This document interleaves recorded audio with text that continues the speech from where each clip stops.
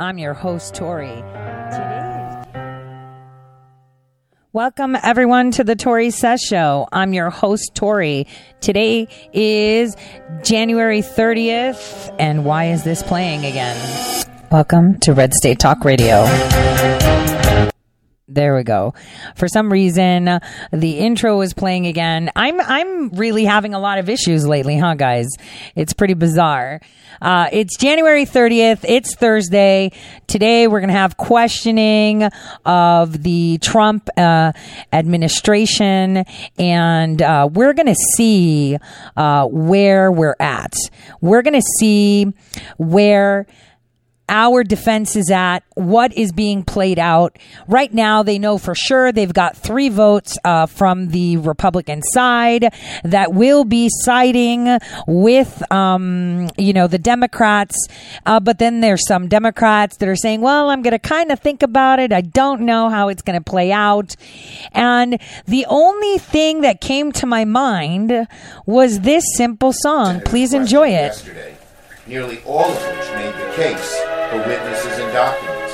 And some of the best questions actually came from Republicans.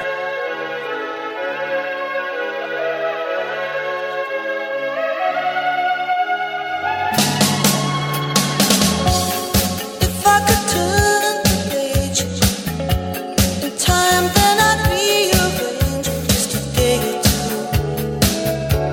Close my eyes, but I couldn't find a way.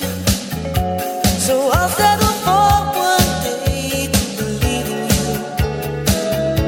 Tell me lies. Tell me lies, tell me sweet little lies. Tell me lies. Oh no, you can't disguise.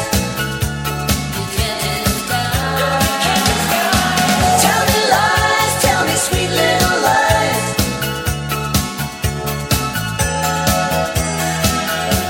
And though I'm not making plans, I hope that you understand there's a reason why. Close your eyes. No more broken hearts. We're better off apart. Let's give it a try. Tell me lies. Tell me lies, tell me sweet little lies. Tell me lies. Oh no, you can't disguise. Tell me lies, tell me sweet little lies.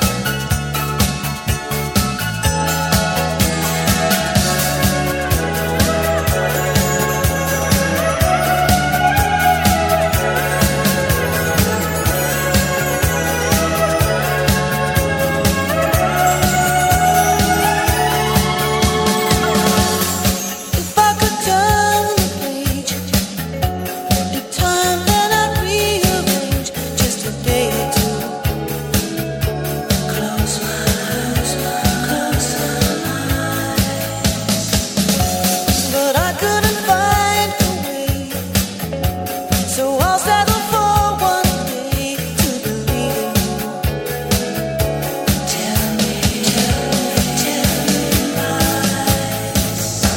Tell me lies, tell me sweet little lies. Tell me lies. Oh no, you can't disguise.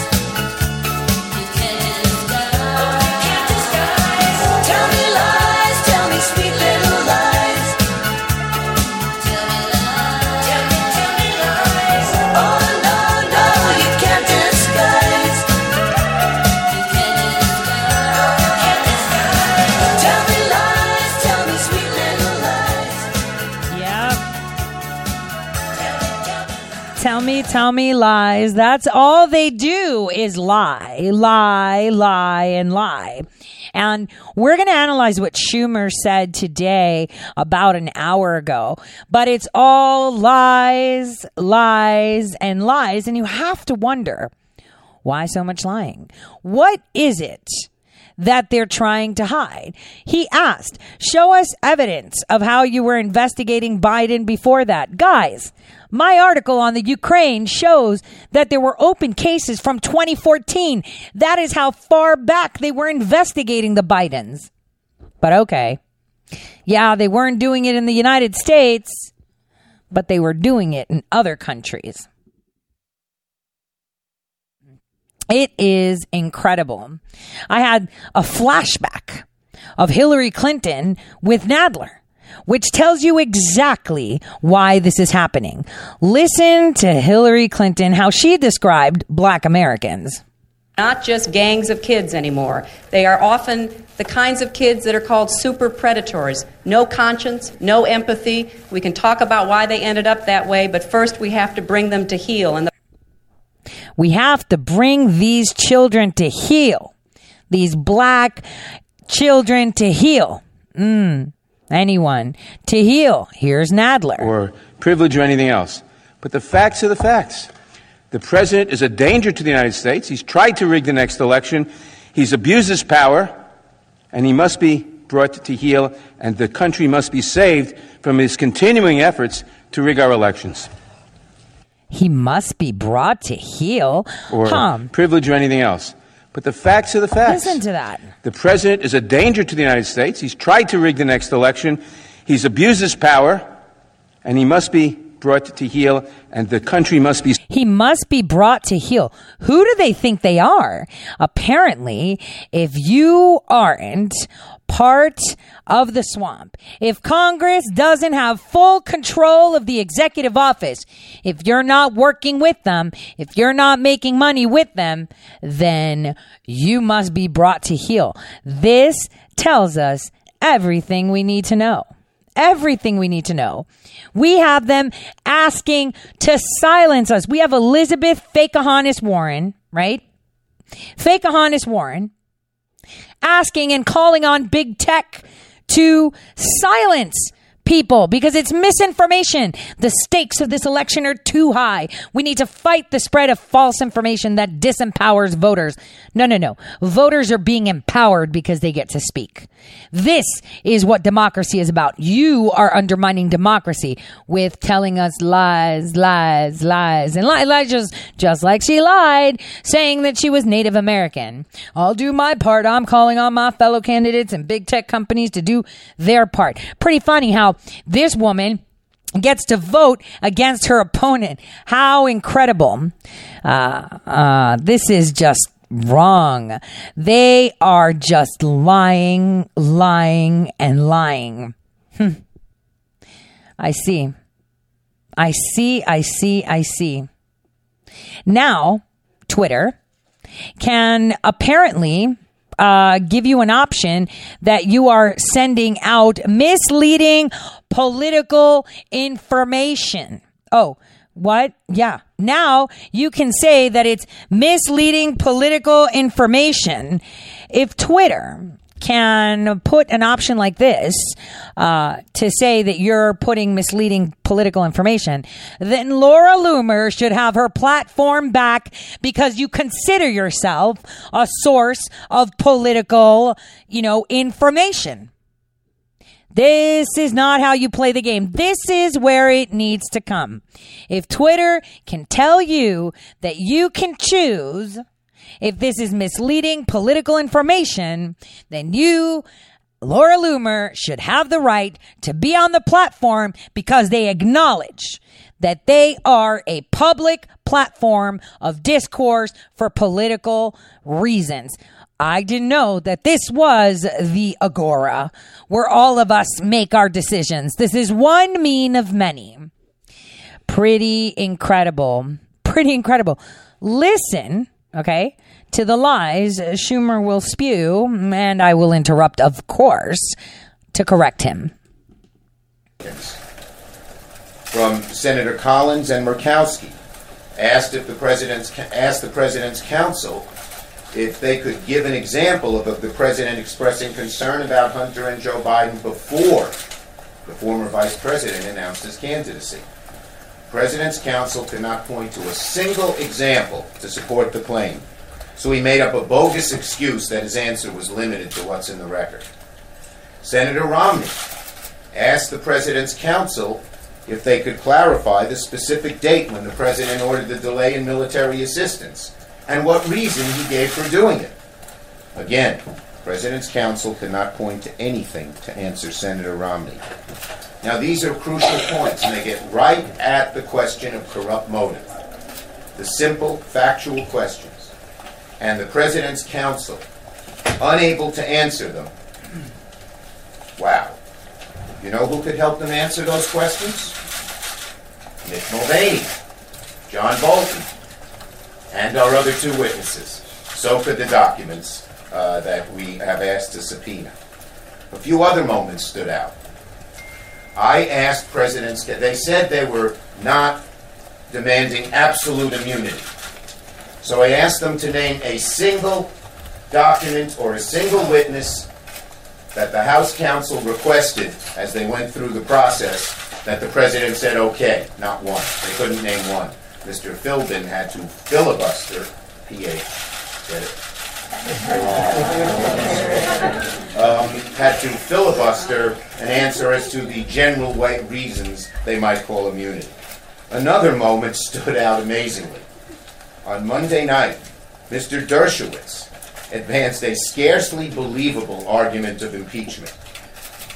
Yesterday, he went even further, suggesting that because presidents believe their re-election is in the public interest, when they do things to benefit their re-election, it is in the public interest, and they can basically do whatever they want. I hear he's correcting it on TV today.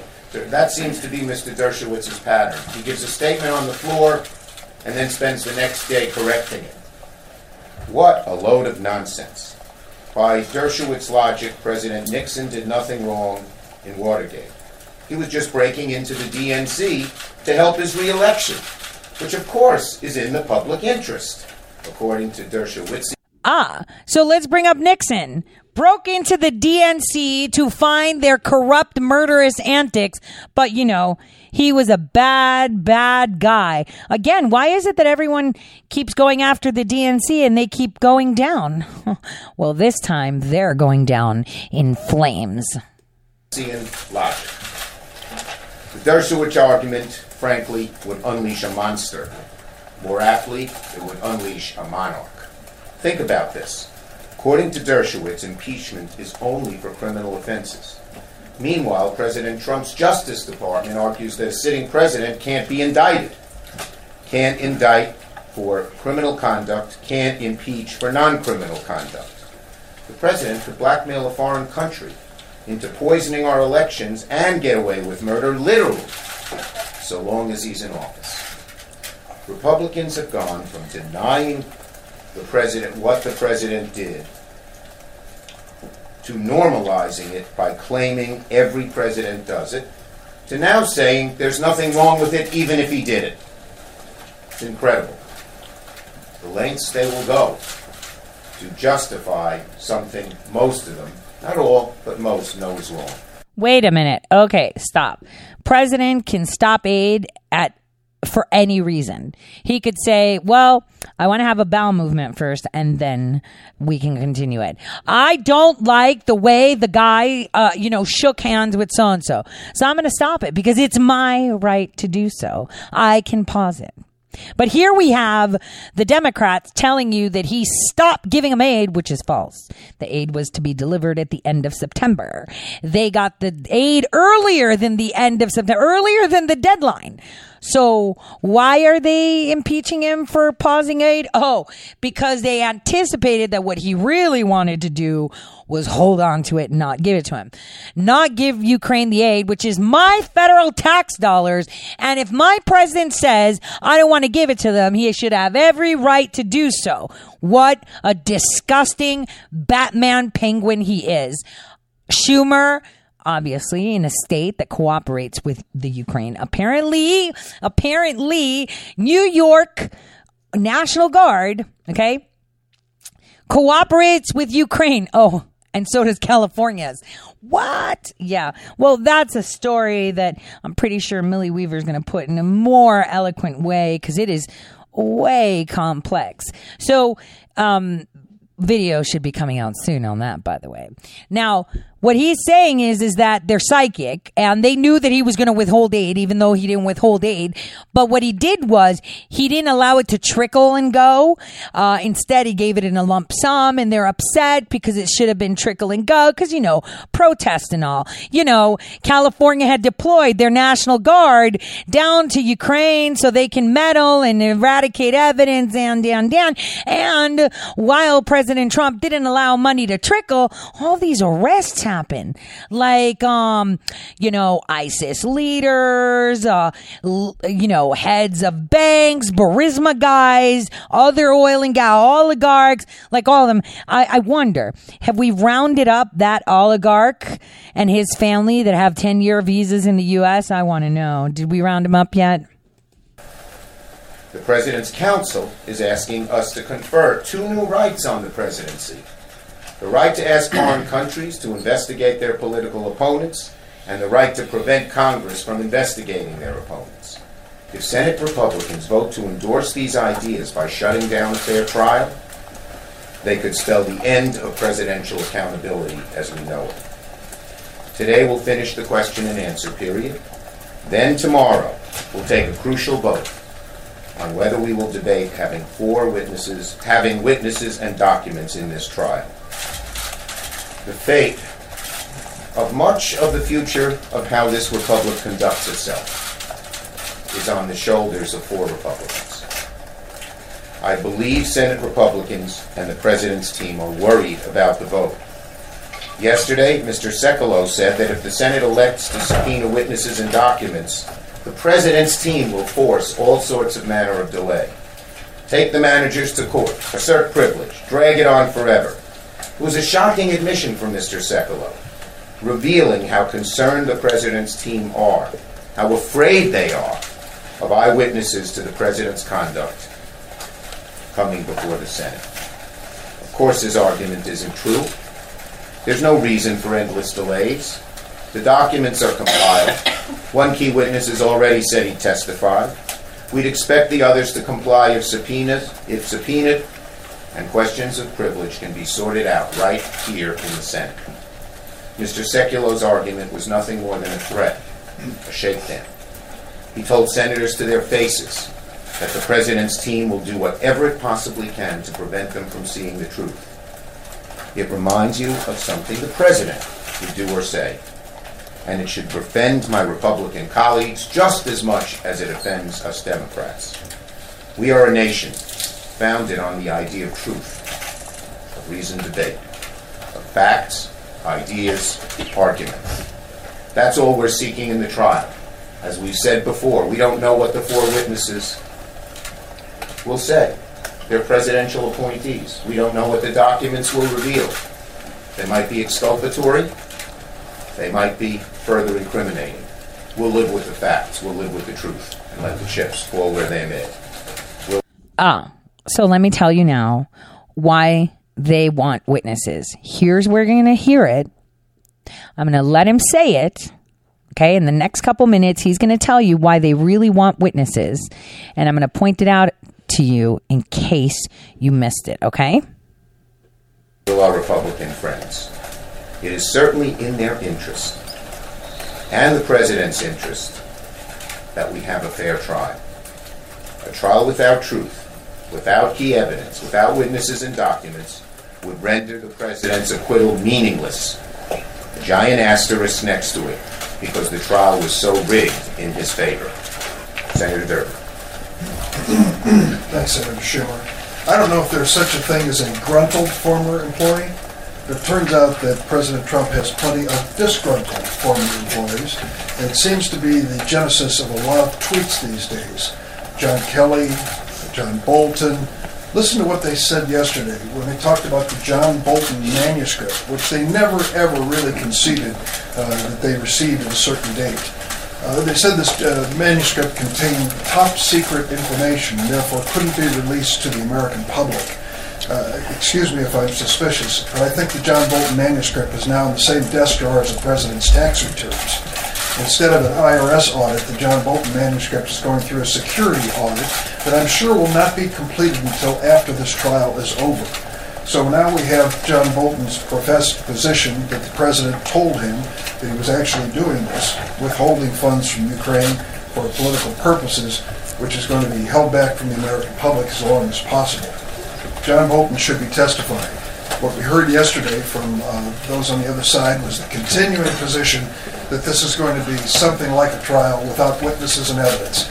The American people know a lot more about trials than that, and they certainly understand that there's no trial without evidence and witnesses, and John Bolton, Mick Mulvaney, and the two others we mentioned should be starters.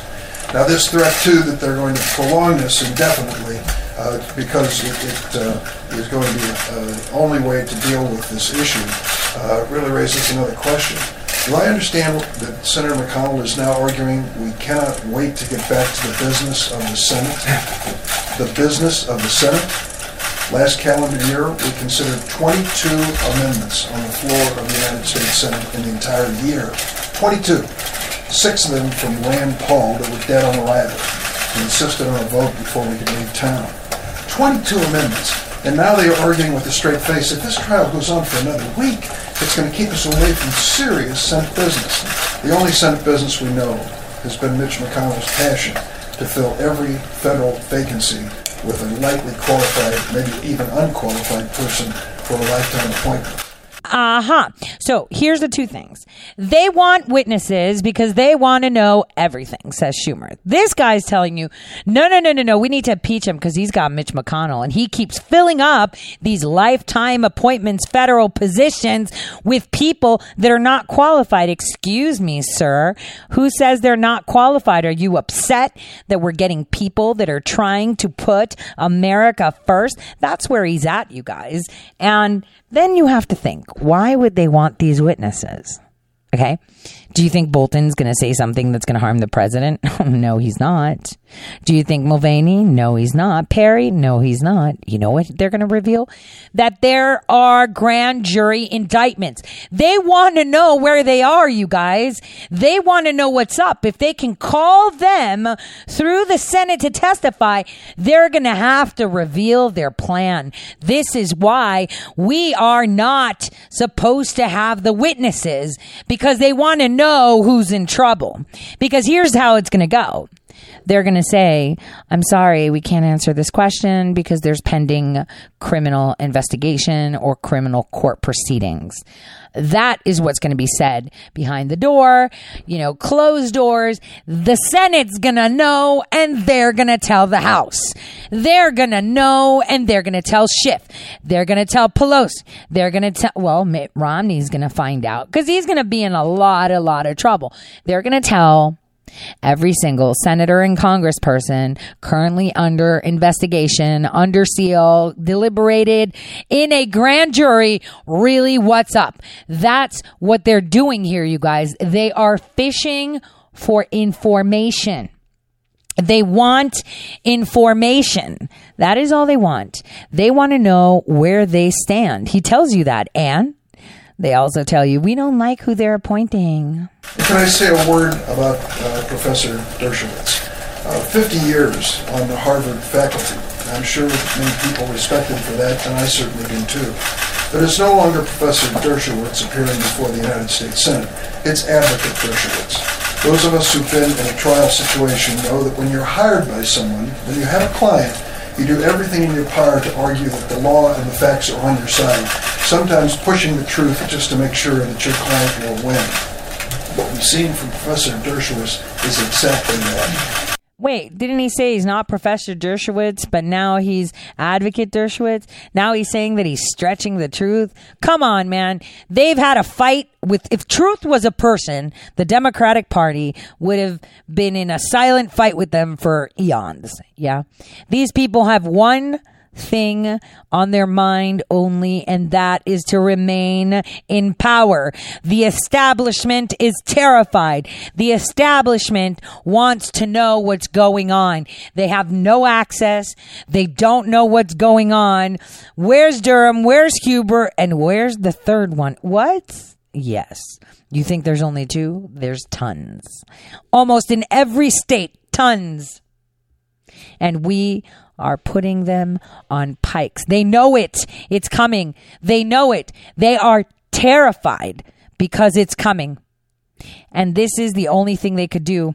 They are demanding witnesses so that the witnesses behind closed doors, because it's confidential, will have to tell them, I'm sorry, they can't testify because there's an ongoing criminal court in the grand jury. I'll see you all in just a bit.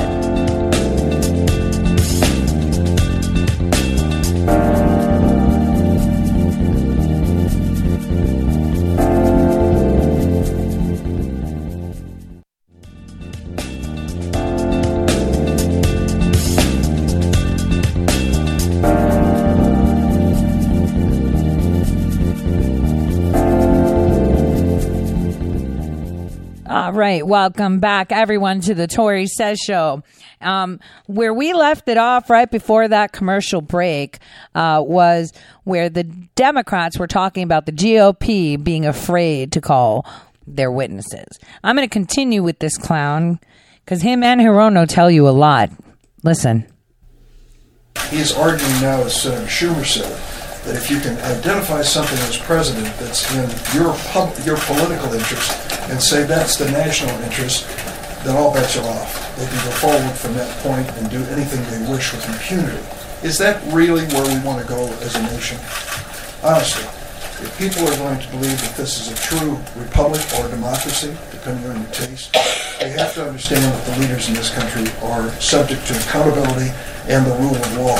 The Republicans have missed that, and unfortunately, it's at our expense. The last point. Wait a minute. So if the president makes a decision on my behalf, because I elected him, because I believe that he's going to make the right decision, Congress has a right to say, well, we say it's not the right decision because we don't think so, even though the people thought that you'd make the decision. So in essence, he's not allowed to have executive privilege. Is that what they're saying? Point I would make is this. I listened to these questions yesterday and understood that there are at least, I hope, 3 Republicans who are seriously consider joining us when it comes to witnesses. We need more. And I hope that there will be more who will join us. This has to be a real trial at the end of the day for the American people to believe in it. If we're going to bring this nation together, we won't with a short-circuited trial so Mitch McConnell can return to his judicial vacancies. I hope the questioning today moves along that track. I also want to say that... Wait a minute. We need to do this so Mitch McConnell can't go back to filling the judicial vacancies. Did you hear that? Let me play it again. Let me just rewind it just a little bit. Listen to it. There we go. Understood that there are at least, I hope, 3 Republicans who are seriously consider joining us when it comes to witnesses. We need more. And I hope that there will be more who will join us. This has to be a real trial at the end of the day for the American people to believe in it. If we're going to bring this business of the Senate... Oops, sorry guys. I totally messed that up with my stupid fingers. Professor Dershowitz appearing before the United States Senate. It's Advocate Dershowitz. Those of us who've been in a trial situation know that when you're hired... Hold on. Let me get it back to where it's supposed to be. Tech. There we go. Listen to it. Who will join us. This has to be a real trial at the end of the day for the American people to believe in it. If we're going to bring this nation together, we won't with a short-circuited trial so Mitch McConnell can return to his judicial vacancies. I hope the questioning today moves along that track. I also want to say that the closing comment...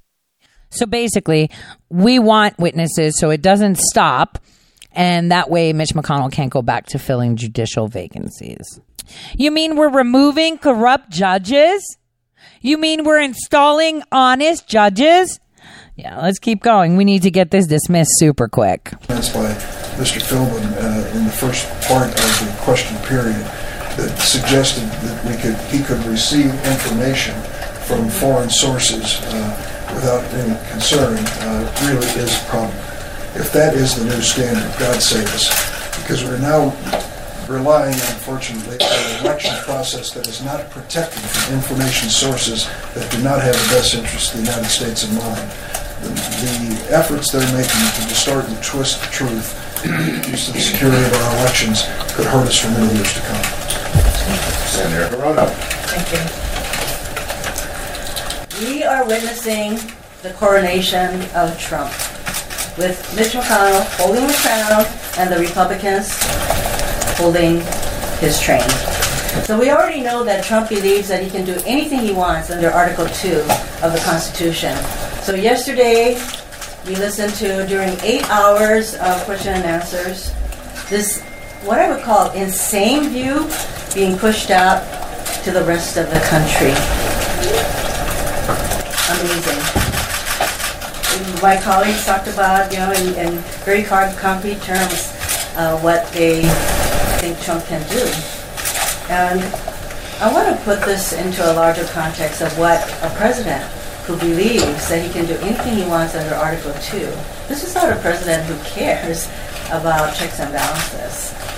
So this is a president who already brought us to the brink of war with Iran. Who knows what's going to happen with North Korea as Kim Jong-un continues to play him. The president continues to go after immigrants tooth and nail. We have to ask ourselves, what group is he going to go after next? And he's already given us that information. The next group he's going to go after are seniors, because he's going to cut Social Security benefits. I represent a state that has a lot of seniors. And believe me, I looked it up. Alabama, Arkansas, Maine, Vermont, West Virginia. These are states that have almost 1 in 5, more than 1 in 5 of their population relies on Social Security. All right. So now here's the next lie.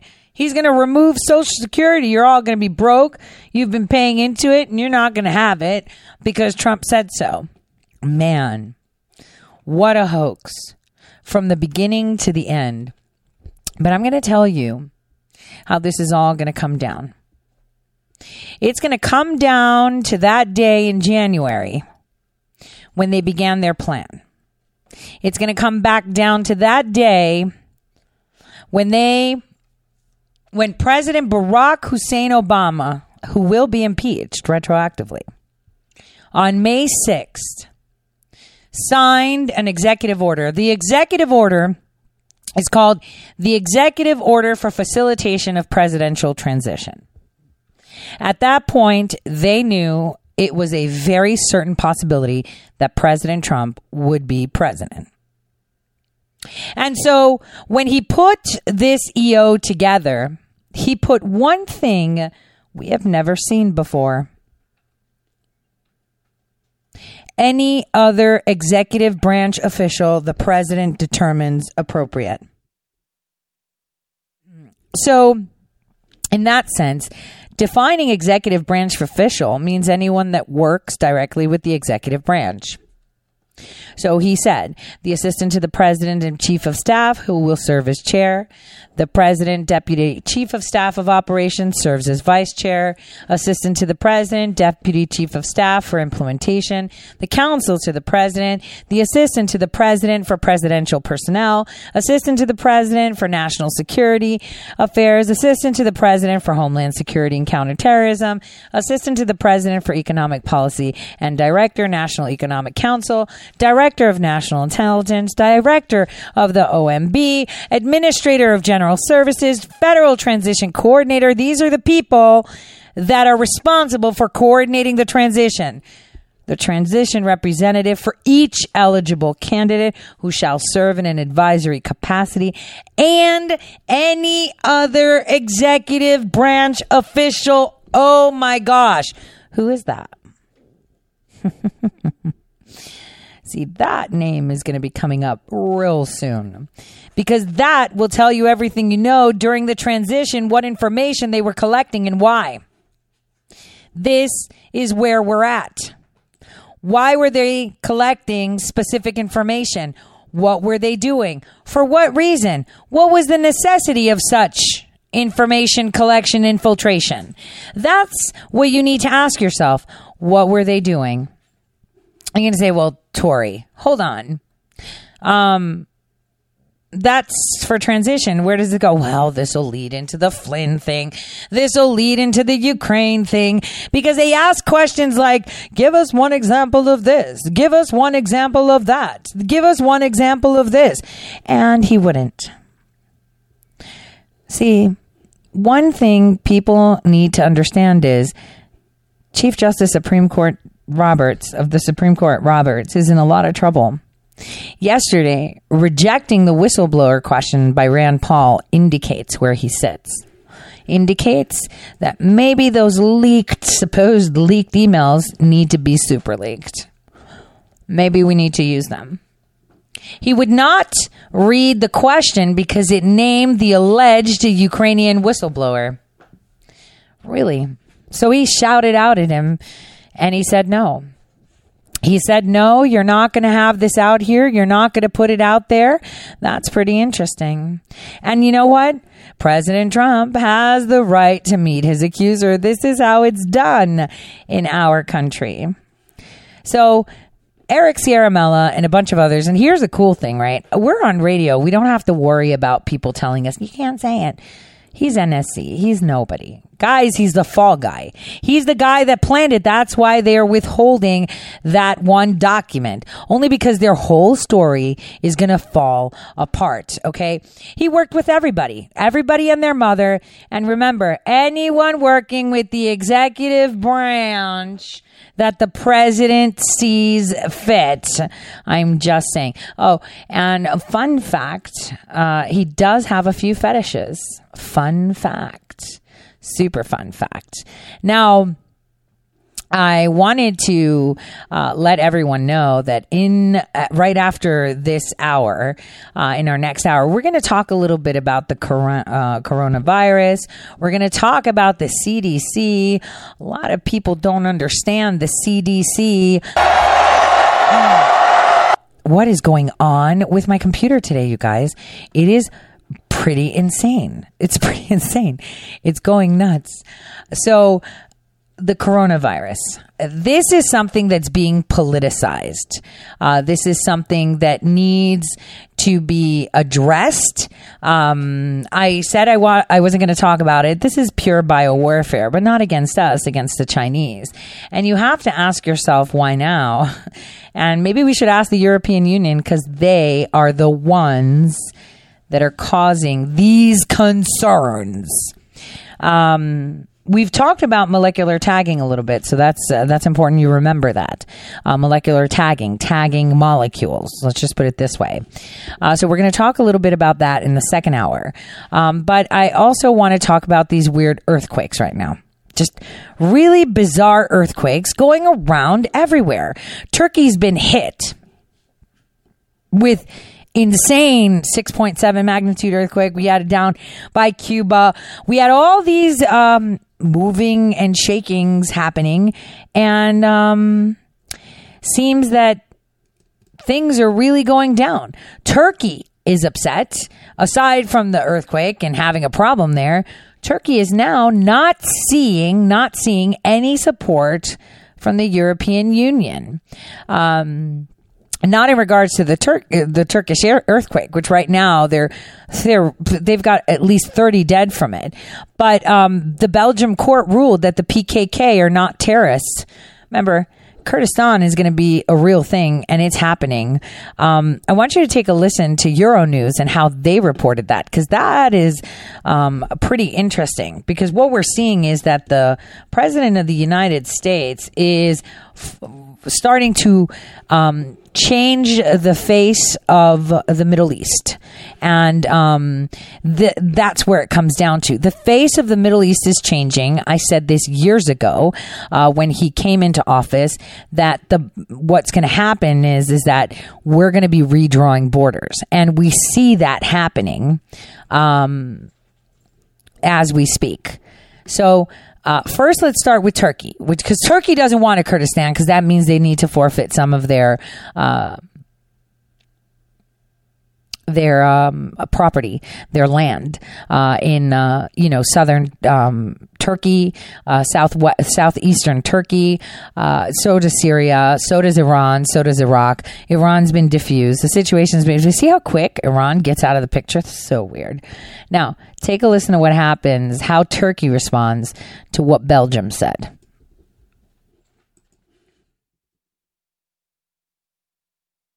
Are a terrorist organization. But it's not only them, it's also in the eyes of the likes of the European Union and the United States, but also, it seems, the Belgian government. But a decision was made this week in Belgium's top court that can show the differences between a judicial system and a government, and how that can play out in modern day diplomacy and on our social media feeds.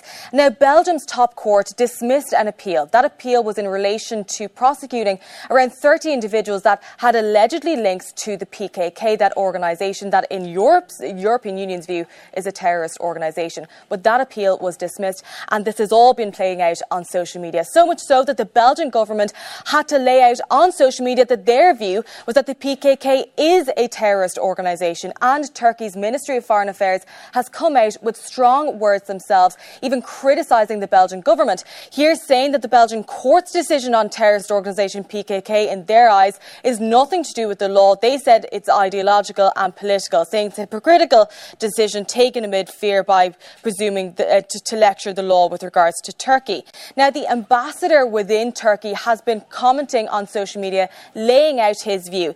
Here saying the PKK and will continue to be a terrorist organisation, said the Minister of Foreign Affairs, going on here to say, to go on to detail the case and why that decision was made.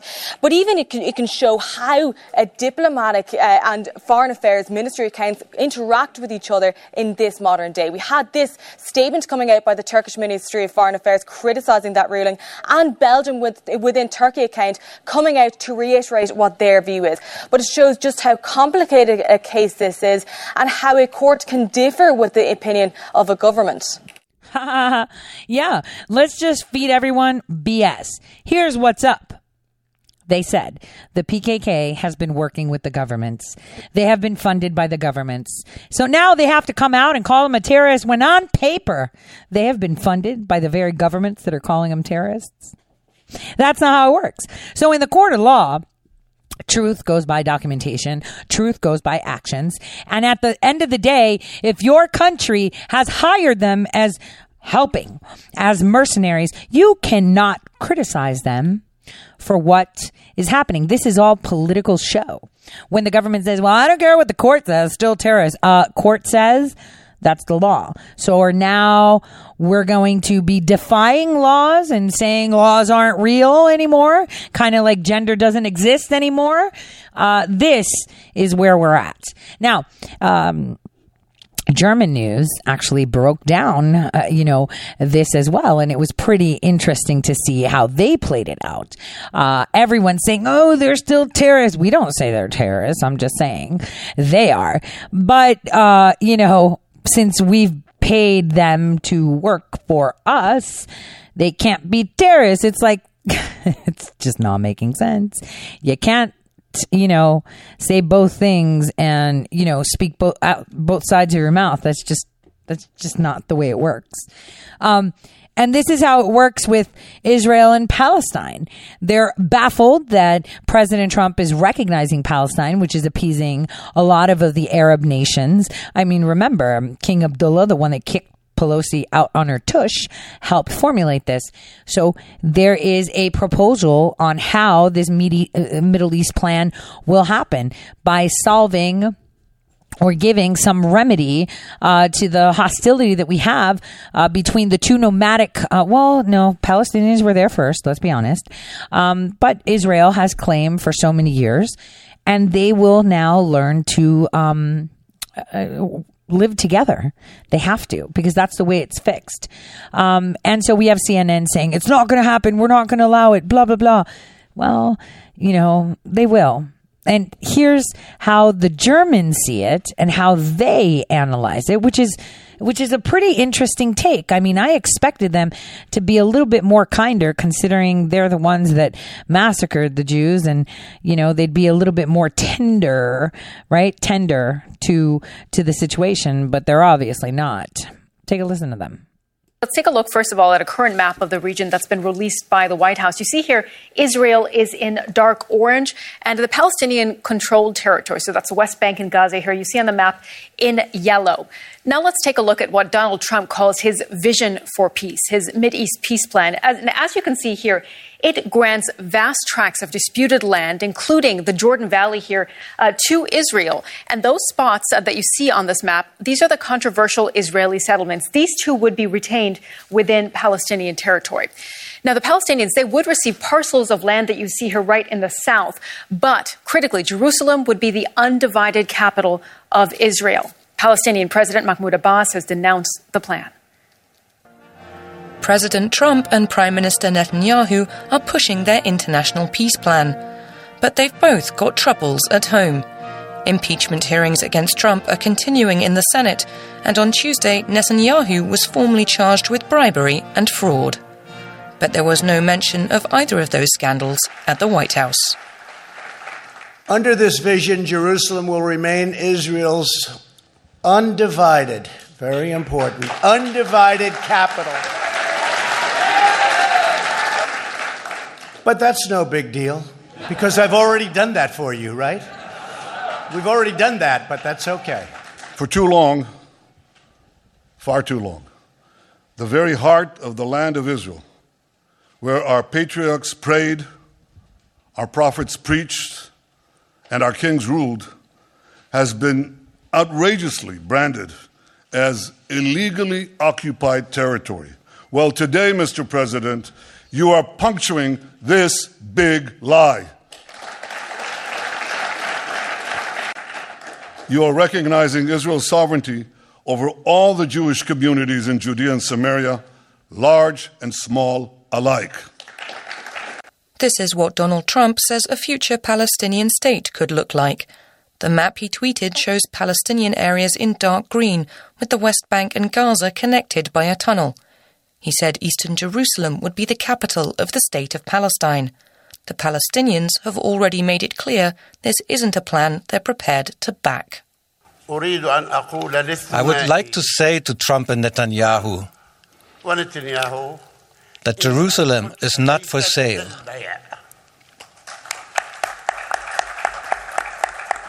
And all our rights are not for sale and not for bargaining. Your conspiracy deal will not pass. Opponents of this new plan will need to move quickly.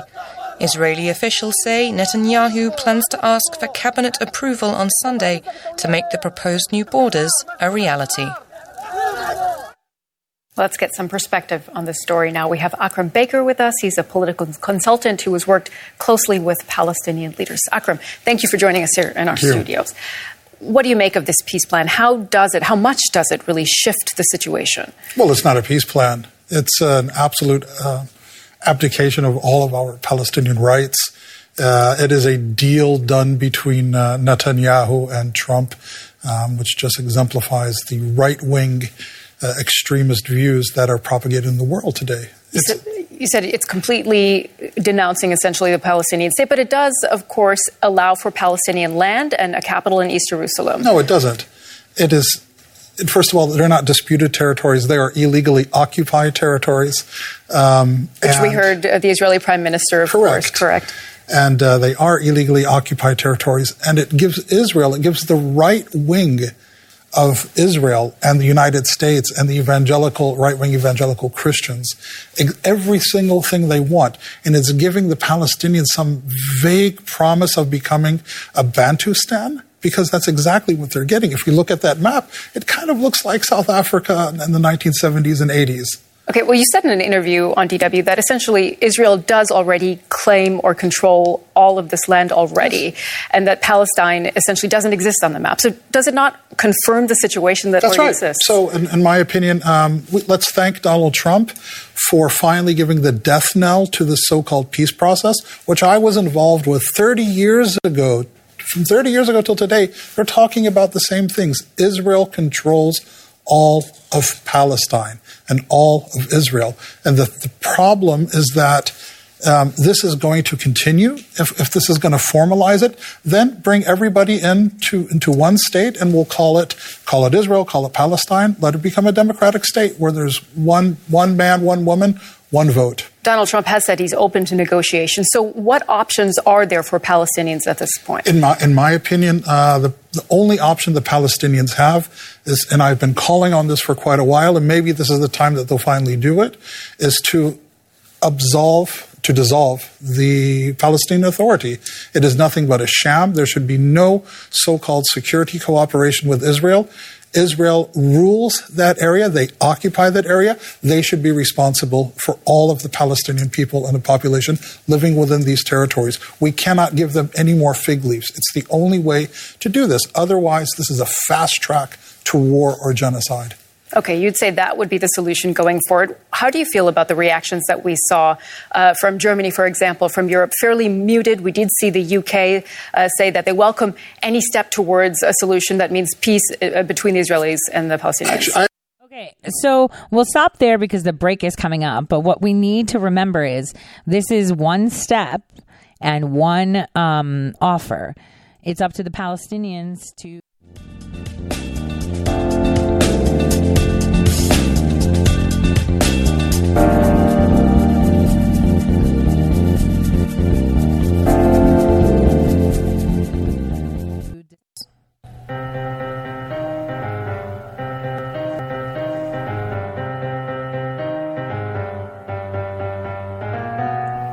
Real news. Welcome, everyone. Welcome back to the Tori Says Show. I'm your host, Tori. So I've decided today to let you guys in on something that I don't believe a lot of people know. And I think it's a really important topic. It's about the CDC, the place that I was actually fired from. The only job that I was an intern, so it's not really a job, federal work study, right?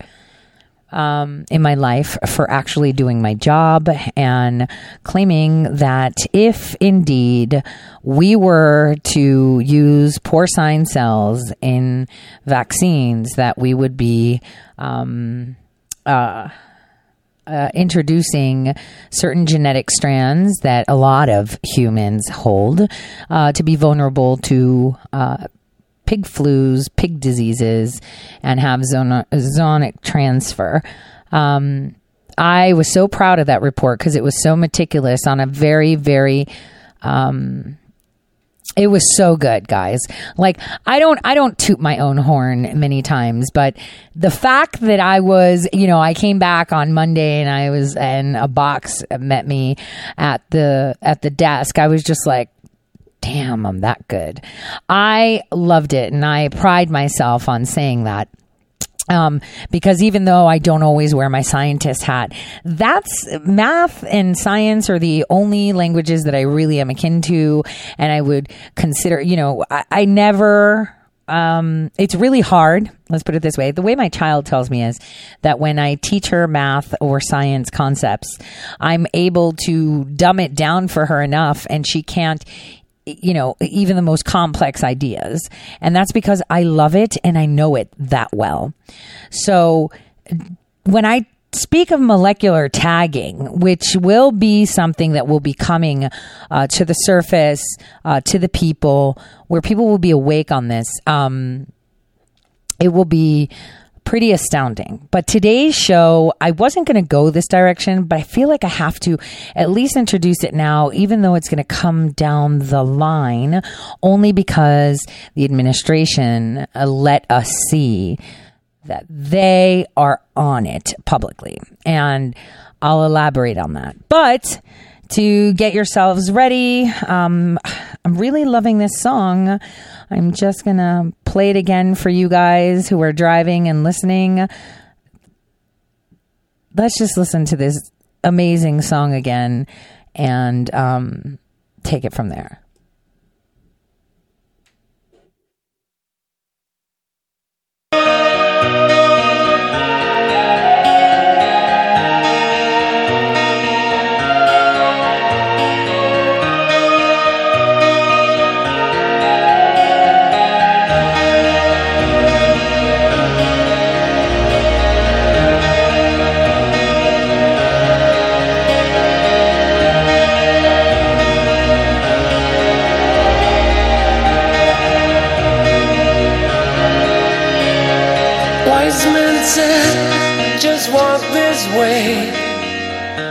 to the dawn of the light. The wind will blow into your face as the years pass you by. Hear this voice from deep inside. It's the call of your heart. Close your eyes and you will find passage out of the dark. Here I am. Will you send me an angel? Here I am. In the land of the morning star.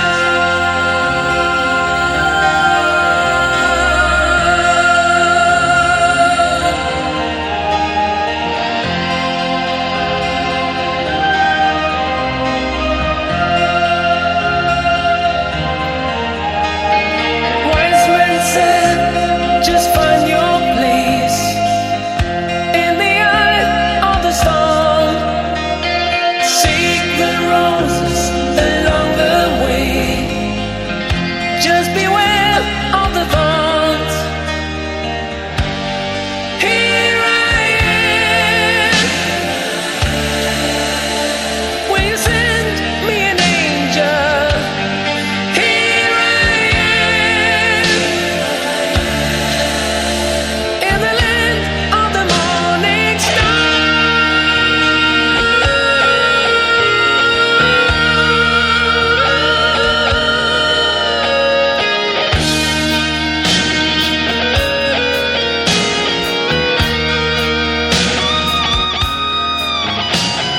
Wise men said, just raise your hand and reach out for the spell. Find the door to the promised land. Just believe in yourself. Hear this voice from deep inside. It's the call of your heart. Close your eyes and you will find the way out of the dark. Here I am. Will you send me an angel? Here I am. In the land of the morning star. Here I am. Will you send me an angel? Here I am. In the land of the morning star. Here I am. Will you send me an angel? Here I am. In the land of the morning star. Here I am. Will you send me an angel? Here I am. Guys, I can't stop singing that song sometimes when it's on. I'm really hoping everyone else was singing along to it too. So here's where we're going to go. We're going to take a trip back to 1995. 1995 to show you where the Clinton cartel had established a lot of the things that we're seeing coming up to the surface now. And it's not just, keep it in mind, this coup. This coup is one of many. It's not just. It's a lot more. It is so much more. Because what we're seeing is that, you know, we're being attacked from all sides. Not just the administration, the people. They are telling us how we are dangerous for our own elections. That they know best and that we must listen. But what's most important is healthcare, right? Isn't it, guys? Didn't we say that healthcare is the most important thing and that we need to fix Obamacare? That perversion on freedom The perversion on having the ability to seek what? Healthcare, something the Democrats call, an innate right. Healthcare isn't a right, because if it was a right by God to be healthy, then we wouldn't have diseases, the majority of which are man-made. But before we delve into this preposterous activity of the Clinton cartel, I'm going to turn it over to Kellyanne Conway's briefing. The presiding officer declines to read the question as submitted. Sorry. I'm going to pause that. That's later, because it just started. The live questions to the senators just started. I'm not going to do that. We're going to stick to this. I want to at least introduce it to you before we jump to that, okay? So let's listen to Kellyanne Conway. Take a listen. Good morning. Thank you for being here. We come before you bearing good news. For the first time in 4 years, life expectancy in the United States of America has increased. And for the first time in 29 years, the number of drug overdose deaths has decreased. This has not happened through coincidence. It's happened through causation. It's owing in large part to a whole-of-government approach to treat the whole person, led by President Trump, First Lady Melania Trump, and really the entire administration.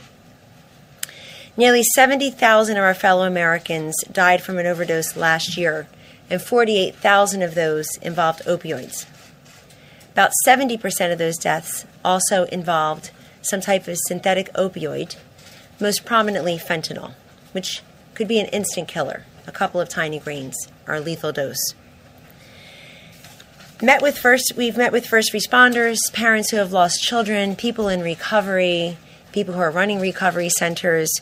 We met with mothers whose babies were born chemically dependent, and we certainly have met with health professionals.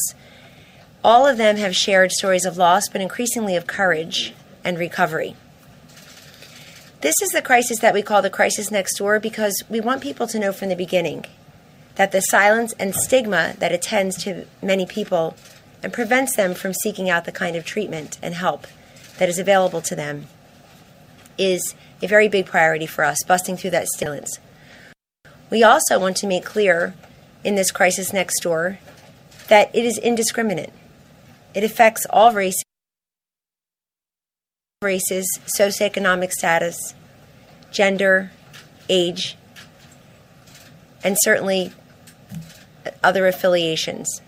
If the crisis is indiscriminate, then the response must be indiscriminate. And that's why, in addition to everything that the President and the First Lady and the administration have done, I wanted to share with you, as a reflection, what I consider to be the most robust and significant bipartisan accomplishment of the President's first term, H.R. 6, the Support Act. The President signed it into law following overwhelmingly unanimous support from every Democrat who voted for it in the House and the Senate. This overwhelmingly bipartisan action has led to an increase in the money and awareness on the opioid and polydrug crisis.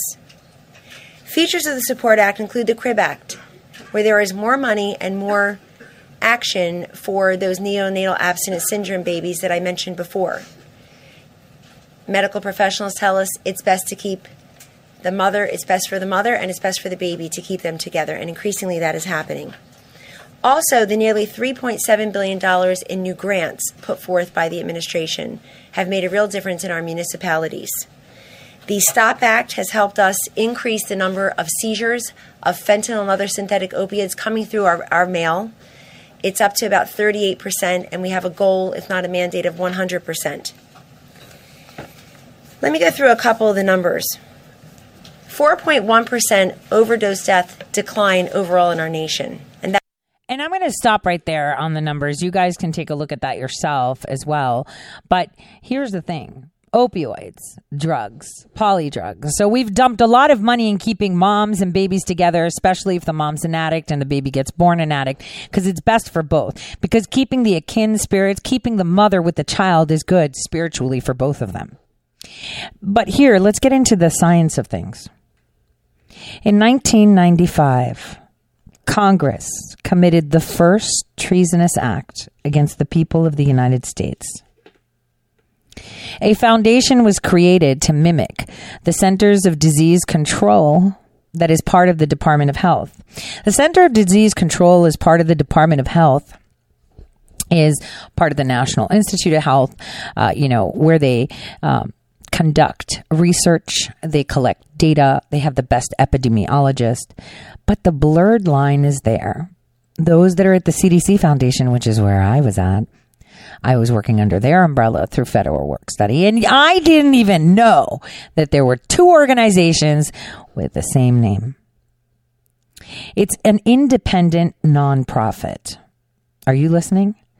A nonprofit organization that Congress created to push through private sector resources to support the CDC. That's part of the Department of Health. So, in other words, it's kind of like having a Department of Justice, Criminal Division of Department of Justice nonprofit that supports private sector deals and collaborations with the Criminal Division of the Department of Justice non-nonprofit, right? Do you see where I'm getting at? So we have the CDC, that is a government, not agency. It's not an agency. So the CDC is not an agency. It's a division of the Department of Health. But then we have the CDC as a nonprofit, the one that flies around, the one that closes private deals with the public sector to promote preventative health, protect health and safety. Now, do you want to know what their focus is on? Reproductive health and infectious disease. Funders of this, here we go. Are you ready? 3 top funders. Bloomberg, Bill and Melinda Gates, and Goal Global. We'll talk about Goal Global in a little bit. Not today, later. The countries that are targeted are the United States of America and African nations as most. But here we have big tech giants like Zuckerberg pledging $25 million to the CDC Foundation. The same foundation that helped back Theranos, that company that General Mattis was part of, that sat on the board, that was caught for doing what? Trying to cultivate a test where you can test people with 1 drop of blood, but it turned out that what that company was doing was actually trying to parse out a hormone from blood, from young blood, called adrenochrome. Yeah, it really happened. And so the person that was running Theranos, was actually taken to court for money laundering under the Trump administration and got a slap on the wrist. Yet the guy that exposed the CDC Foundation and the pharmaceutical game, this young Albanian loudmouth called Martin Shkreli, is sitting in prison for not embezzling money, but for just not doing his paperwork all too correct. No. It's because he asked for a piece of hair of Hillary Clinton. That's what got him in jail. So here we are at a point where we are now faced with a threat, biowarfare, that has been launched against China. It's not about eating bats. Let's stop that, okay? Coronavirus can be eradicated with chloride dioxide, period. It's got the same kind of structure as one that kitty cats have. So if you're a cat lady, you're most likely exposed to a very similar virus. We're not getting sick because it doesn't transfer. So what makes this coronavirus so special? Why is it that everyone's going nuts? It's fear. That's basically what it is. I really, really want to get into the CDC. I really want to analyze it. But I think because this impeachment, we're going to get the questions, and I really want to listen to them with you on the phone. I thought it was best, even though I really wanted to get into detail, I just wanted to say this is one of the most important things I am telling you, because it is something that is unable to, be stated correctly. Okay? It's not able to be stated correctly. in just an hour. So I will dedicate a 2-hour show. I will go through it because I have firsthand knowledge on that, in a private capacity. So again, Hillary Clinton, Bill Clinton had set this up in 1995. This is one facet of many more facets of things that they set up. Private armies, private militaries. This is all coming out. You want to talk nuclear energy? You got to know why. You want to talk biowarfare? You want to know why. China got smacked with the coronavirus after they signed phase 1 of the deal for going against the establishment. And the establishment is not just in the United States, like President Trump said. It is the EU that's the toughest one to make a deal. Remember, it was then when they created it, Kellyanne Conway said, lowest rate of death for 29 years. Now let's do the math. 20 years ago, 2000. 9 years before that, 1991. You mean Mina, and the Clintons came on. And they drugged everyone, got everyone sick, released any disease you can think of, right? Increased vaccinations like crazy. And then mesmerized us with technology and the internet, hoping that we would blindly just go in and submit. And she was supposed to take it home 28 years later. 28 years. That's the magic number. 28 years. She was supposed to bring it home. It was supposed to be a done deal. I mean, that's what the history books say in one timeline. And that's why it's so important that we look at the minute details. You can even go to the CDC that has a website that's part of the Department of Health, and they will tell you that they promote public and private cooperations. Not only that, a plane came from China with Americans that left China.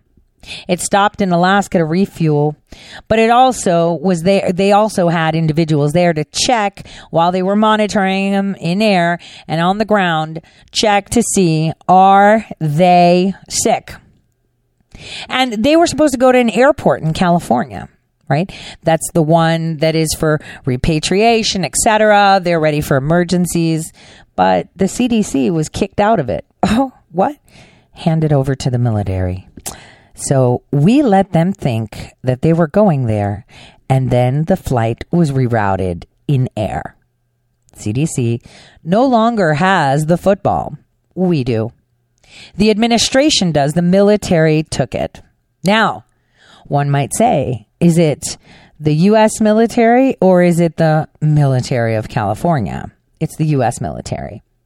CDC had no comment but to say that some of their scientists and doctors were on that plane and that they're headed to a military base, no longer headed to the airport where it was supposed to be quarantined. So they stopped at a private airport where we inspected their inspectors. And they did what they were supposed to do, which was check individuals. We monitored what were they dropping off in Alaska before they came. Were they supposed to drop off anything in Alaska? Private airport, parked the stop. Oh, we just stopped to refuel and we checked everyone. So you took everyone off the plane to check them and then put them back on. Interesting. So we watched. And while they were on the plane, headed to somewhere out in a small airport that's used for repatriation on the West Coast, suddenly they were rerouted to a military base. That's what happened. And that is how you know, we know, and we're in control. If the president isn't worried about the virus, you should not be. This is biowarfare against who? Against China. A weaponized disease that has affected all those that have gotten certain vaccinations. Molecular tagging. See, this virus is very specific in the way it is and how malleable it is. There's one thing I'd like to say before I head off to the break with these last 2 minutes before we hit the ground running on impeachment, and I'll leave it there, is when a protein binds to a receptor, this is how you get virulence, right? It has to recognize, it's kind of like a lock and key, right? It's got to be point ABC has to match with ABC. Well, the coronavirus is structured such molecularly that it needs to bind with ABC, but it might identify DAB as ABC too, because it has a wider fingers, let's say, when it sits, and it has more room for error. And that only happens when you have genetic manipulation of the human genome, where it can look like something and not be it. And when it locks, it's kind of like a key that you put in a lock, right, guys? If you put the right key, you turn it and, you could take the key out. But when the key is not perfect, you could turn the lock, but then you can't take the key out, right? Because it's stuck. That's what happens. This is why now the coronavirus is so viral. That's what happens. That's what happens every time you take a vaccine and they rewrite your DNA, small portions of it, changes things like the way the lock is shaped. So when that key comes in, sometimes the key can't get out until you're dead. That's how it works. This is biowarfare at its finest. And I'm really glad we have a president in office right now that is looking after each and every one of us, regardless if we realize it or not. He is looking after each and every one of us. Right after this short break, we're going to hit the ground running with a live stream delayed by 20 minutes of what's really going on with these impeachment hearings now. Supreme Court Justice Roberts was heard. We're going to hear him in full right after this break.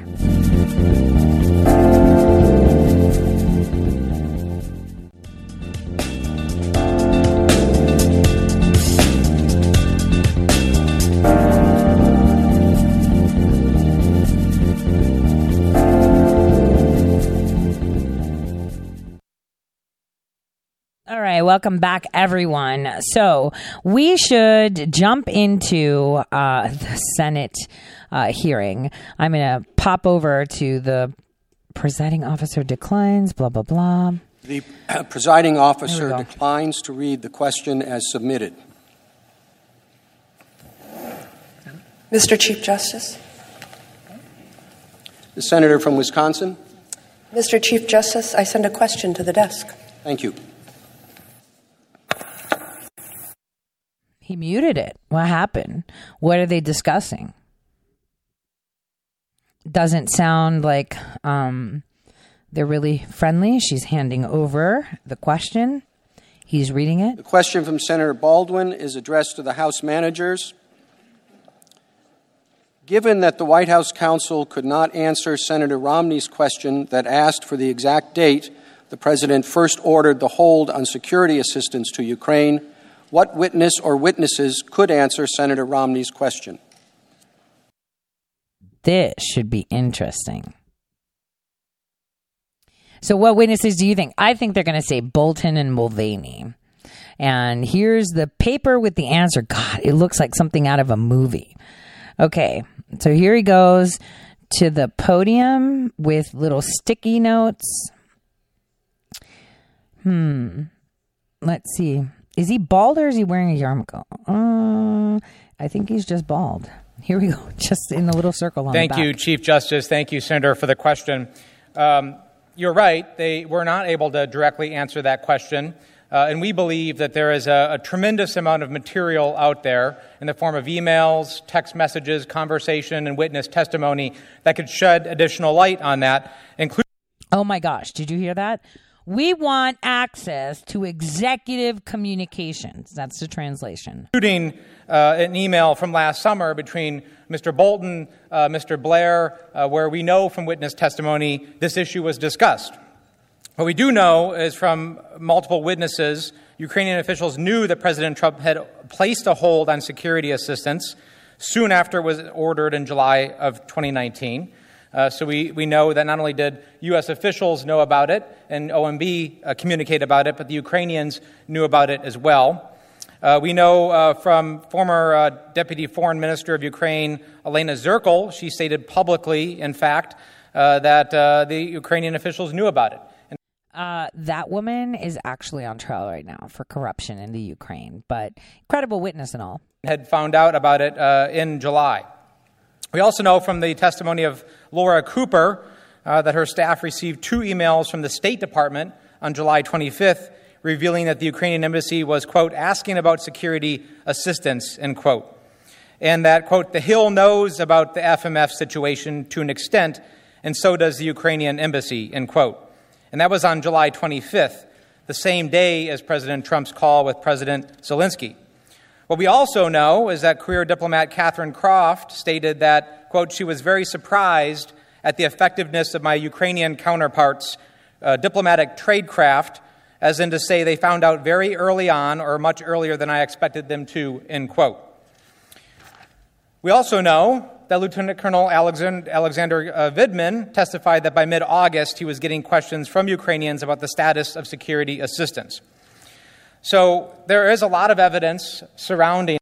Okay, so here's Croft's email. It says, wow, they found out pretty soon that, you know, aid wasn't coming in, like trickling in. Now, the aid was supposed to be delivered, remember, end of September. Now we have to take Lieutenant Colonel remove him from the military, Vindman, the anti-American that's wearing our uniform, right? Saying that he got light inquiries like people were asking. Were they? It wasn't due. You know when you ask when you're not getting it, right? When you're not getting it. When the deadline has come. When you're being given free foreign aid of millions and millions of dollars, you don't turn around and say, hey, can I have some more? Kind of like this. When you're in a sticky situation, God knows that I have been, you know, if someone is nice enough to help you and says, you know, I'll give you this to help you, kind of like we did to the Ukraine, and I'll give it to you by then. In the meantime, if you need it like desperately and you're dying, then you'll be like, hey, so I know I'm getting it in September, but I really need some right now because I'm like really hurting. That wasn't done. So who told them that it wasn't trickling in? Who said it wasn't trickling in? You mean when we were restructuring USAID and they weren't funding protests? What was it exactly? So now here we have them saying that the evidence we will be able to find is through accessing executive communications. The administration continues to obstruct wholly our efforts to get the emails and correspondence that we have asked for. Executive communications. Executive communications. Didn't Obama write a law that is part of presidential records? That obviously can be remedied by this body with the appropriate subpoenas, namely a subpoena to Ambassador Bolton to testify, and a subpoena to the State Department and Department of State and Department of Defense and others to actually provide that material. Wait. Subpoena, why didn't the House do it? They asked, and the president said no. So then subpoena. No, they didn't subpoena because they didn't want to go to court. They wanted him to deliver the State of the Union with egg on his face. That's what they wanted. That is exactly what they wanted. Next question that's being put forward. Take a listen. Wait, where is it? Hold on. Wow. Mitch McConnell's looking at... No? Okay, here we go. The question from Senator Toomey and other senators is for counsel for the president. Given that the election of the president is one of the most significant political acts in which we as citizens engage in our democratic system, how much weight should the Senate give to the fact that removing the president from office and disqualifying him from ever holding future federal office would undo that democratic decision and kick the president off the ballot in this year's election? Okay, that question tells you what they're doing. Not only do they want to impeach him, but they want to make sure he can't get back on. And that's a problem, because if the people write his name in, they have no choice. So even if they dared to remove him off the ballot, how dare you, Robert, sit up there and make that face? He pursed his lips like, damn, yeah, you're presiding over this. The most unconstitutional thing ever, to tell the people, we know what's best for you. He's not allowed. This is not acceptable. Members of the Senate, one of the concerns that we've raised throughout this process over the last several months, and going back to the time when the House was dealing with this in their various committees is we're in an election year.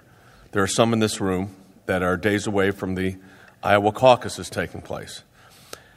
So we're discussing the possible impeachment and removal of the President of the United States, not only during election season, in the heart of the election season. And I think that this does a disservice to the American people. Again, we think the basis upon which this is moved forward is irregular, to say the least. But I do think it complicates the matter for the American people, that we are literally at the dawn of a new season of elections. I mean, we're at that season now. And yet, we're talking about impeaching a president. And I want to tie this into the urgency that was so prevalent in December with my colleagues, the managers. It was so urgent to move this forward that they had to do it by mid-December, before Christmas, because national security was at stake.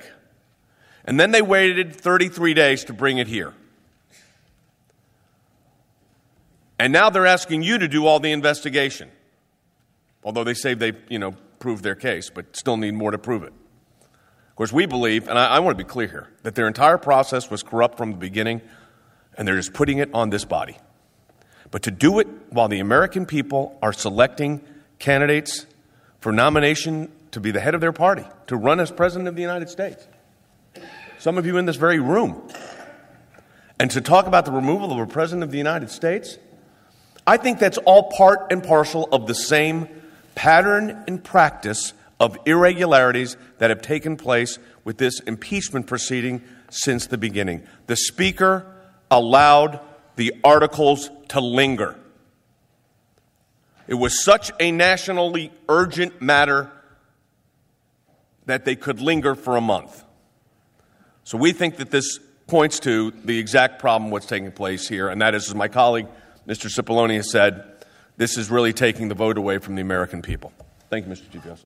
Exactly. Thank you, counsel. Exactly. That's what they're Senator trying to from do. Montana. Mr. Chief Justice, I send a question to the desk for the House managers.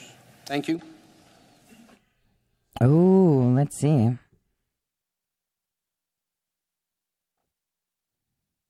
In a reality where they actually got him removed for the ballot, over 70 million people wrote him in. Senator Tester asks the House managers. Yesterday, Mr. Dershowitz stated, quote, if a president does something which he believes will help him get elected in the public interest, that cannot be the kind of quid pro quo that results in impeachment, end quote. Do you believe there is any limit to the type or scope of quid pro quo a sitting president could engage in with a foreign entity as long as the intent of the sitting president is to get reelected in what he or she believes is in the public's best interest? Circling back to Barack Hussein Obama, give me some time after the elections. Chief Justice, Senator, there is no limiting principle to the argument that we heard last night from the President's team. That is, if there's a quid pro quo that the President believes will help him get reelected, and he believes his reelection is in the national interest, then it doesn't matter how corrupt that quid pro quo is. It's astonishing that on the floor of this body someone would make that argument. Now, it didn't begin that way in the beginning of the President's defense, but what we have seen over the last couple of days is a descent into constitutional madness, because that way madness lies. If we are to accept the premise that a president essentially can do whatever he wants, engage in whatever quid pro quo he wants. I will give you this if you will give me that to help me get elected. I will give you military dollars if you will give me help in my reelection. If you will give me illicit foreign interference in our election. Wait a minute. He's not even answering the question. Now, the only reason he's you not make answering that the question argument is because you know your client is guilty and dead to rights. He's not answering the question. That is an argument made of desperation. The question is there a limit? Is there some quid pro quo he can do? To me is he didn't say anything about half a century ago. Oh my God. We had a president who said, well, when the president does it, that means it is not illegal. That, okay, of course, I'm was skipping. Richard. Dangerous argument that they made that no quid pro quo is too corrupt. If you think it'll help your reelection, they compounded it by saying, and if what you want is targeting your rival, it's even more legitimate. That way, madness lies. Joe Biden isn't even a rival. Is he insane? And totally Justice, seeing the little man boobies Senator from North on Dakota. Adam Schiff. Just Send saying. a question to the desk on behalf of myself and Senator Young. Thank you. That was Kramer and his question, right? Let's see it. Let's see, Senator from North Dakota. Show us. I want to see what Kramer put out.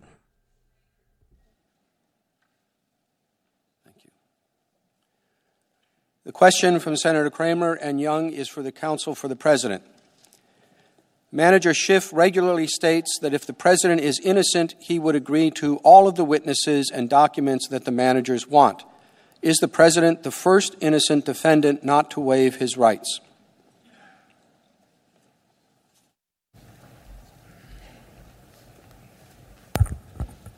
Mr. Chief Justice, Senator, thank you for that question, because the answer is obviously no. The president is not the first innocent defendant who decided not to waive his rights.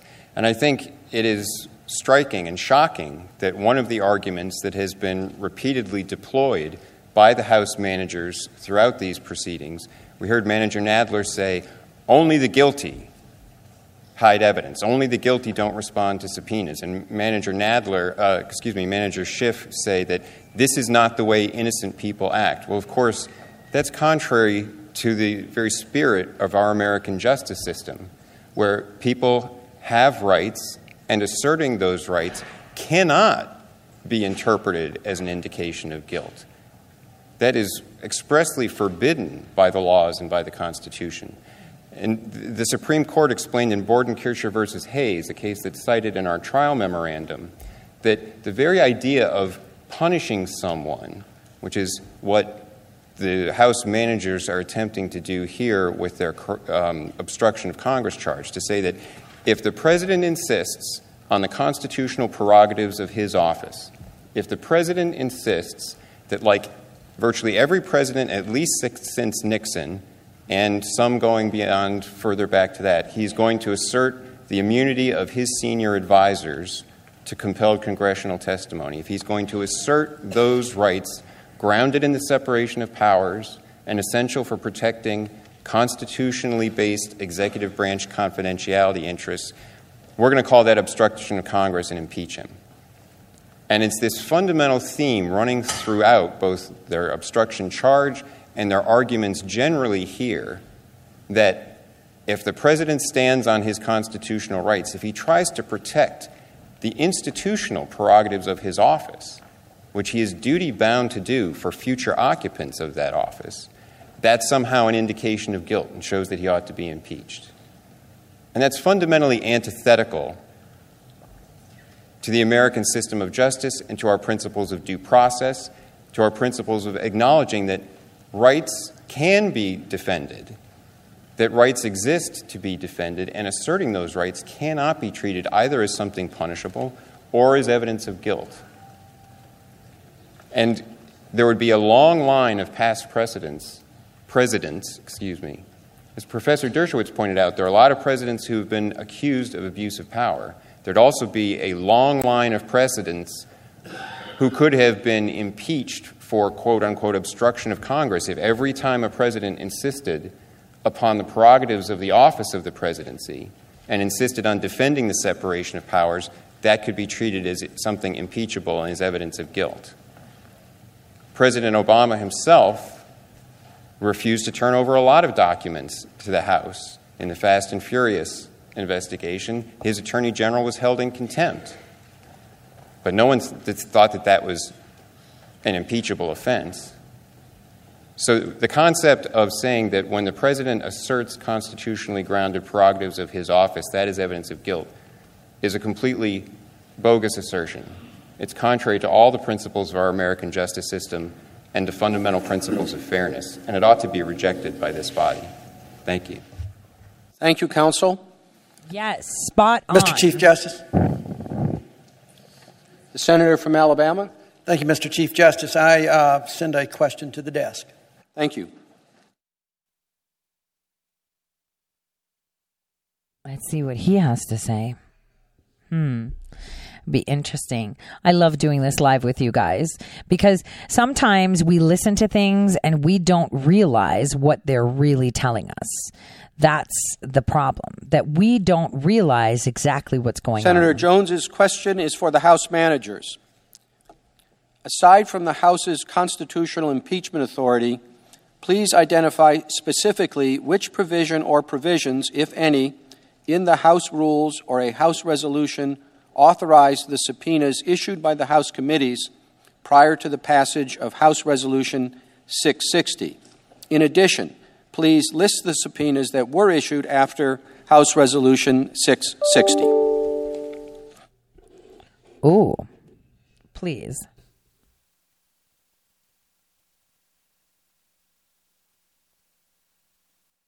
I wonder how they're going to answer this one. We need to see it. Oh my gosh, is it Schiff again? Jesus, that guy won't shut up.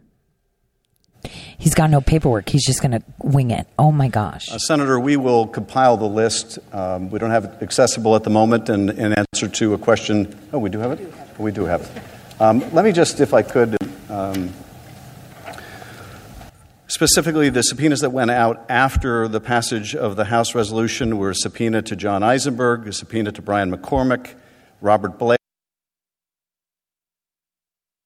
What happened? Blair, Michael Ellis, Preston Wells Griffith, and Mick Mulvaney. But let me underscore something that my colleague, Manager Lofgren, had to say. And let me break this down, if I can, in very practical terms. What is the practical import of what counsel for the president would argue? And it is this. Wow, let's say that a Democrat is elected in November. Okay, and let's say that any one of you that chair, and if you need any evidence of their bad faith, of which is abundant, the shifting and springing rationalizations and explanations.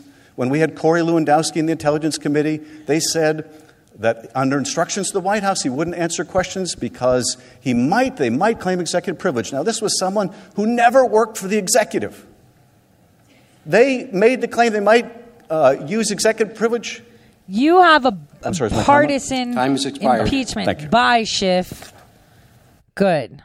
Dazzling my tush. Senator from Texas. Mr. Chief Justice, I send a question to the desk on behalf of myself and Senators Hawley and Graham. Thank you. How dare he say that? A partisan impeachment, an abuse of power.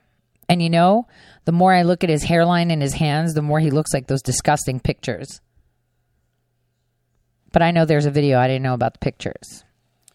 The question from Senator Cruz, along with Senators Hawley and Graham, is for both sides, the counsel for the president and the House managers.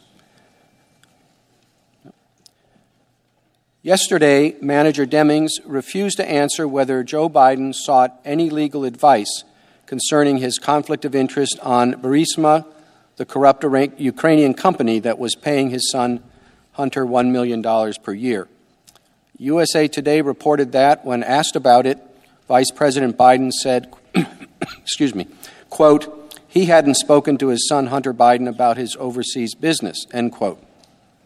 That account was contradicted by Hunter Biden, who told The New Yorker that he told his father about Burisma and, quote, Dad said, I hope you know what you're doing, and I said, I do. Why do Joe and Hunter Biden's stories conflict? Did the House ask either one that question? The White House counsel goes first. Nadler's pointing his finger, raising his finger. Who's going to go? Who's going to go? But we've got Pam Bundy coming up. You heard our answer. I'm sorry, Chief Justice, Senators. Senators, you heard our answer regarding that yesterday, but it is very interesting that he said he never spoke to his son about overseas dealings. His son said different things. Joe Biden was the point man for Ukraine, investigating. At the time, Ukrainians were a corrupt company, Burisma, and Zlochevsky its owner, an oligarch who, by all media accounts we've discussed, was extremely corrupt. Hunter Biden is paid $83,000 a month to sit on that board with no experience in energy, no experience in the Ukraine, doesn't speak the language, and we clearly know that he had a very fancy job description, and he did none of those things. He attended 1 or 2 board meetings, one in Monaco, and then he went on a fishing trip with Joe Biden's family in Norway. The entire time, Joe Biden knows that this oligarch is corrupt. Everyone knows that. There are news reports everywhere. Yeah, he helped bail him out of a charge in the UK. No one will dispute that. In fact, it raised eyebrows worldwide. But the vice president, by his account, never once asked his son to leave the board. We wouldn't be sitting here if he did. He never asked his son to leave the board. Instead, he started investigating the prosecutor who was going after Burisma and this corrupt oligarch who they say was corrupt even by oligarch standards. Here's what the other side says quickly father before it ends. And his son.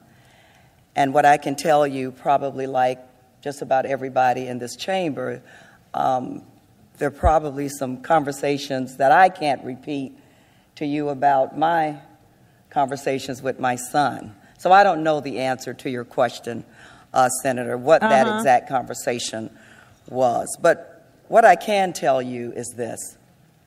If we are serious about why we are here. Okay, so I'm going to stop it there. That was interesting to listen to. So they brought up a woman to match with a woman, even though Schiff was looking that he wanted to go. And it's private conversations between father and son. Not when you use your office to benefit. That's not the way it goes. That's not how it works. Guys, hopefully they don't have the votes. Right now, it's a 49% chance that it gets dismissed. So it keeps going lower and lower. The only thing I can say is pray. Pray, pray, pray, because the more we pray, the better the outcome is in the end. Always. Because he does listen. He just doesn't listen the way we want him to. God bless from all of us here at Red State Talk Radio. See you tomorrow.